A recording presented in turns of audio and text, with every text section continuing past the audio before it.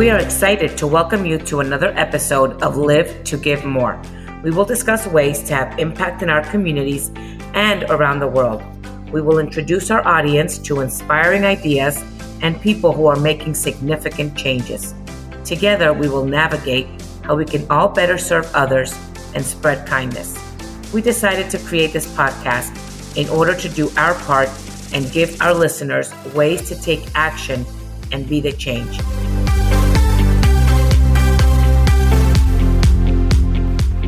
My name is Anna G. Ehrlich, and I'm a wife, mom, marketing and events professional, business owner who serves the nonprofit world in many capacities. My name is Elise Scheck-Bonwit, and I'm a wife, mom, attorney, author, and business owner who has been fortunate to serve in leadership roles and volunteer opportunities through several nonprofit organizations. My motto is give more than you take. We are friends who have had a variety of experiences, skills, and opinions that will make you think, cry, and smile, but most importantly, expose you to special ways to give back. We will inform you about what is going on in the world and what you need to know about how to make a difference. So let's get started. Founded in 2013, the Miami Diaper Bank is the first established diaper bank in Miami, Florida.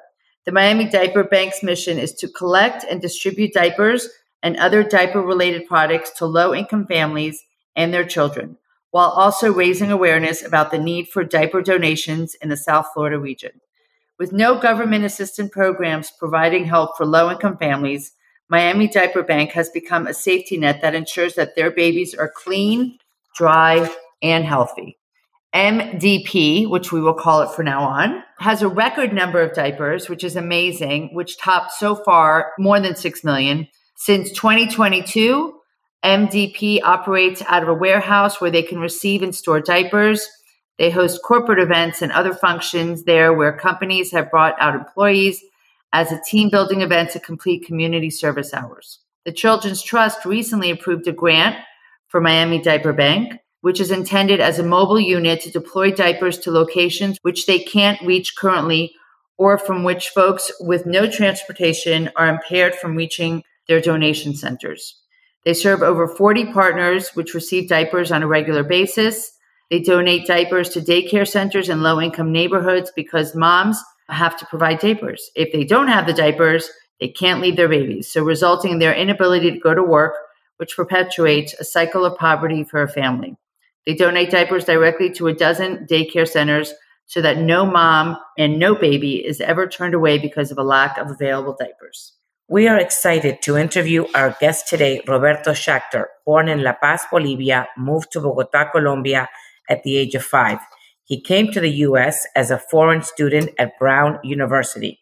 Since 1996, he has been an entrepreneur, developing an international insurance brokerage, opening companies in the USA, Mexico, Costa Rica, Panama, Colombia, Venezuela, Brazil, Jamaica, and Trinidad and Tobago, and other markets. In 2012, in preparation for his son Jonah's bar mitzvah, Roberto sat down with a rabbi who explained the importance of community service. He and his son had heard an NPR story about a diaper bank in Washington, D.C., which described, news to us, how low-income families do not have enough diapers for their own babies and resulting consequences for these children. The story touched his son, and he decided to collect the diapers for his community service. Roberto helped with this project and began collecting diapers. They searched for a diaper bank in Miami, which to their surprise did not exist. The closest diaper bank back then was in Tampa, Florida. He chose to research what it takes to start a nonprofit and, if possible, to set it up. This is what he did that year, with some assistance from family and friends. The 501c3 was approved in 2014. When his son left for college at Columbia University in 2017, Roberto became the chair of the Miami Diaper Bank. Welcome, Roberto. Welcome. Incredible. I love hearing these stories, right? This inspiration and how it started from the beginning and where you are now. So it's really inspirational. So thank you for being with us to talk about Miami Diaper Bank and how we become more aware of what you're doing, and we want to take action and help you. How we can help. So you told us, I want to hear from your words. We talked a little bit about what inspired you to start the Miami Diaper Bank, but I wanted to know, what you have to add to that, and what inspires you to keep going with this idea. Thank you so much. Thank you for having me, and congratulations on your podcast. This is an amazing endeavor, really, really impressive, very much an inspiration as well. So what inspires me is helping the community and helping babies.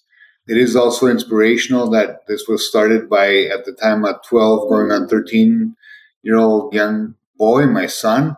While he's not that involved anymore, it is part of the story, and it is something that we're all proud of in our family. And we've decided that that needs to go on, even though he's no longer really doing any of this. We found that the need was so big. Well, I took it on, and we've kept going. We've kept growing the organization. Excellent. So tell us a little bit about the empowering of communities that you do through this process and how you're bringing people together to help. We have generated a number of tools to bring volunteers into the organization. We recently, this year, as a matter of fact, rented off our warehouse. Until recently, the Miami Diaper Bank was operating out of my office. This year, we rented a warehouse in Hialeah. During those years, we got students at different schools to volunteer, to become ambassadors, to fulfill their community service hours by volunteering for the Miami Diaper Bank. We have adult volunteers that now, with the warehouse, can go to our location and do all sorts of things for us, including separating the diapers. We get pallets of diapers now in the warehouse. And so we are hosting corporate events. We're hosting corporations at our warehouse. We do Rappy Hour, which is kind of our version of the happy hour. And so we are really trying to endeavor to educate people on the importance of this situation. The food stamp program, which is also called WIC by some people, do not cover diapers. This was something that amazed me when I learned about it. Most people don't realize that diapers are on the list of excluded items along with... I did not realize that until I read the information about that you had sent me. So yeah, it's really right? True. I believe feminine products and diapers are not included I know that in that program. And that's shocking because right? That's the end. It's a life cycle. Yes. And I always say it's on the excluded list with firearms, tobacco, and alcohol. And it's like, why is that there? So, yes, unfortunately, the people that are on food stamps can buy all sorts of things, not diapers. There's about 125,000 children that live under the poverty line in the South Florida area. And that means that we have a very large population to serve, which we don't really reach entirely because we're still growing. We're still in the process of evolving to achieve those numbers. We try to address the community issues by serving about 40 or 50 local organizations that serve and qualify people in need. And so the way we do it is by working through these organizations. We help Chapman, we help Lotus, we work with an organization called His House, which hosts babies that have parents usually in jail or not able to take care of them. So those are the types of organizations which we deliver diapers to, as well as, like Elise mentioned at the beginning, the daycare centers that oftentimes require moms to have diapers. And if they don't have diapers when they bring their babies, they can't leave the baby at daycare. They can't leave the baby at daycare. They can't go to work. It's a cycle of poverty that we try to break up. Yeah. And through all these different organizations that you're sending the diapers to, do you have an idea about how many people you're touching? Yes. So we're touching now between 25 to 30,000 children at the moment. So that is kind of where we are today. Per year? Yes, per year. Wow. Per year. This year we'll donate over 1 million diapers.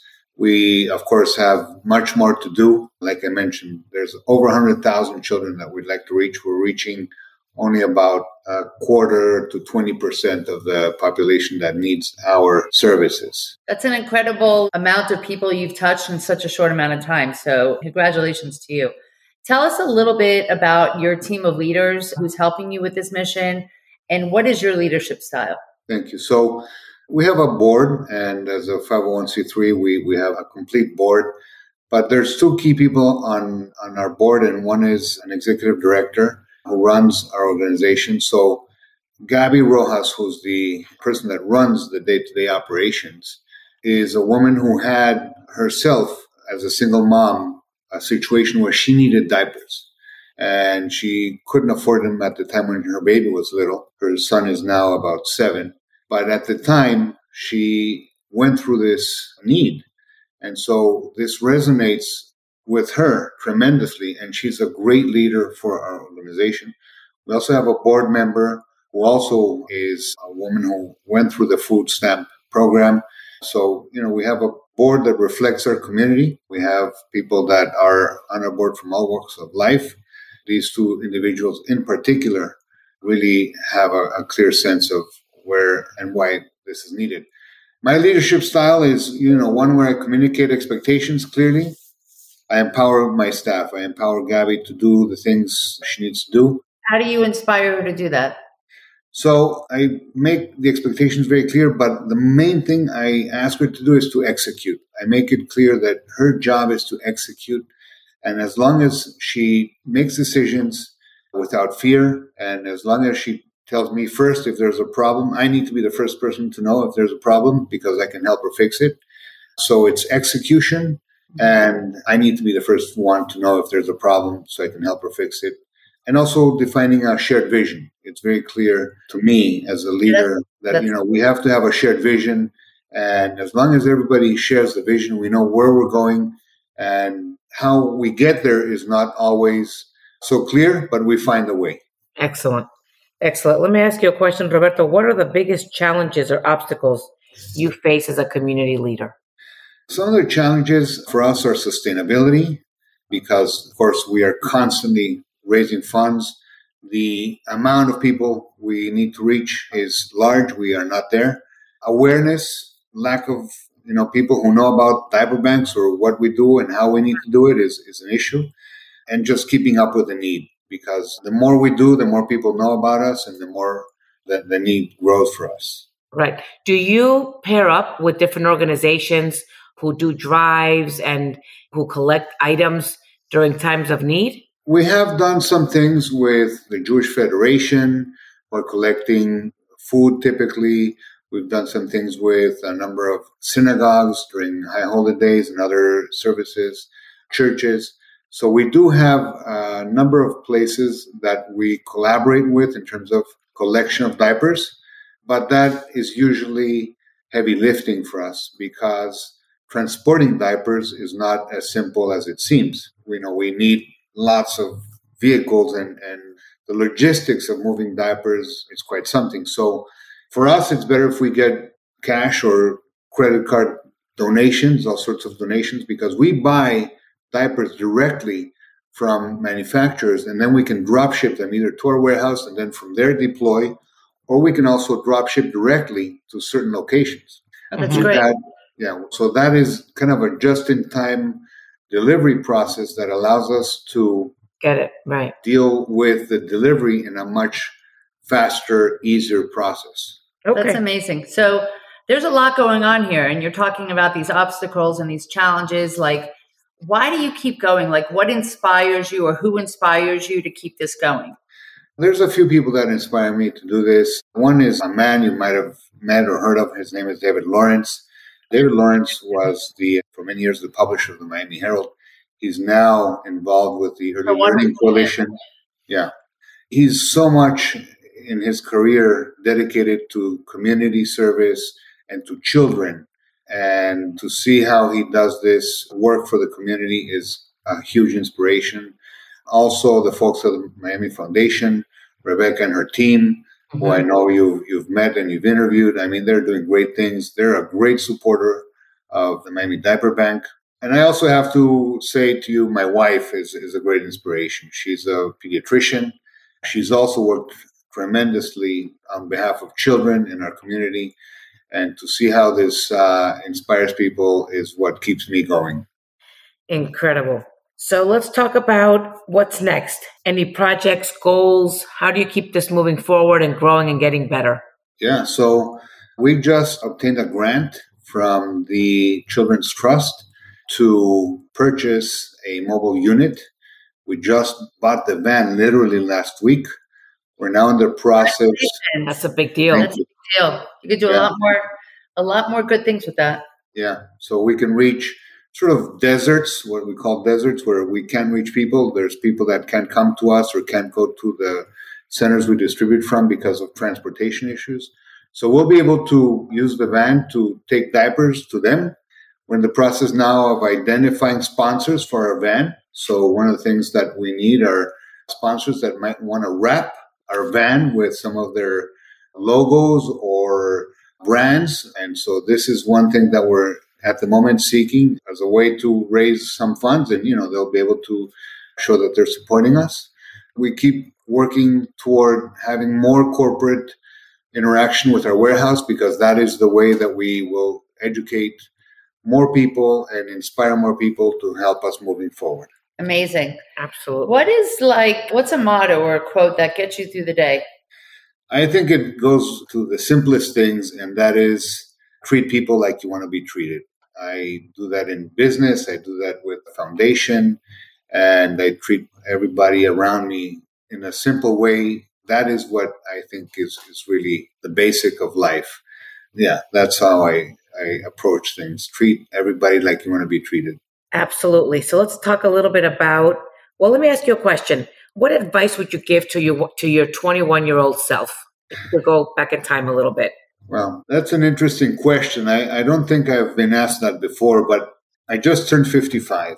And in reflecting, I would say choose your partner well. My suggestion is to myself, who you marry is a key part of the rest of your life. And I don't think you realize that when you're 21. I always say that it's the most important decision you make in your life. Absolutely. Who your partner. Absolutely. And who your partner is becomes the most important decision. So I chose well. I'm very lucky. I've been married almost 30 years. But I would say to myself, make sure you choose the right partner, because that's a key decision. Any interesting hobbies that we want to know about? Look, I exercise. I like to exercise. I do a amount of spinning and other workouts. I swim and I read. I think people have lost the love of reading, and I read books all the time, and I'm always trying to find inspiration from different books and different things that people have written. And it's constantly trying to read more and listen to things that teach me how to become a better person, a better leader, a better business person. And so those are kind of my hobbies. And in a simple way also, I love taking care of my wife. She's a professional, and I hope she's listening to this. No, she's not. Maybe she will when you. She will. I think it's wonderful the way you speak about her. It's a beautiful. I'm a big fan of hers. It's a beautiful thing. Absolutely. All right, Roberto, tell us a little bit about volunteer opportunities so we can rally our people who are going to be listening to us. Some volunteer opportunities and possible action steps that we can all take to move your cause forward. So from a volunteer perspective, children in high school typically need to fulfill community service hours. So we have a booklet and we have a whole process for kids in high school that want to volunteer. They can collect diapers at school. This educates people about the need, and we can pick up those diapers and we can go with them to one of the locations where we deliver diapers so they can see how their effort is helping people instantly based on that. We have coloring books for younger children, so we drop these off at preschool, at synagogues, at churches, so that families, in the process of doing the coloring book, they can also learn about how certain kids that are not as lucky need diapers. And of course, the volunteering opportunities in and around our warehouse, as well as the pop-up distributions. We've done about 50 pop-up distributions since COVID started. Yeah, what this is we basically have 600 to 800 cars that come through a parking lot, and we put diapers in people's trunks. And so that's a volunteering opportunity where we need somewhere between 20 and 30 volunteers to help us organize and do the actual pop-up distribution when we do those. As well as the warehouse, which I mentioned before. It's a great opportunity for a corporation to bring 20 to 25 people, have a cocktail hour, learn about what we do, as well as help us unwrap and wrap the pallets that we get from the different purchases that we do for these diapers. So those are direct volunteering opportunities. These are great opportunities, and I hope people who listen to us and look your website up will be able to participate. So we started this podcast to encourage all of our listeners to join us in giving more. We wanted to live to give more. That's the name of this podcast. So here are several action steps that Roberto has talked about: raising money, donating funds, donating your time and volunteering, recruiting friends to come with you, other volunteers, become an advocate to support any of the programs offered by the Miami Diaper Bank. So there are a variety of volunteer opportunities, which you already mentioned, on its website. And many of these can be done through this website that Elise just mentioned, which is www.miamidiaperbank.com. So pick at least one thing to do this week and tell us about it on our Instagram account. Follow us at Live to Give More, the number 2. Roberto, thank you so much. This has been truly enlightening, educational, and inspirational, because you took your son's project and now there are children who are infinitely thankful to you for supporting them, literally, in a way that is needed to be done, and parents who could not get through the day without your help. So from one mom who has needed to buy diapers and has had raised kids, Elise also, we need diapers, that our kids don't make it through their first and most important stage in life. So thank you for meeting a need in South Florida. And we really, truly hope to help you take this to another level. We hope this podcast reaches many people's. I alone, as you were speaking, I was writing several action steps that I'm going to take, and we're going to speak offline as to how we can move this forward.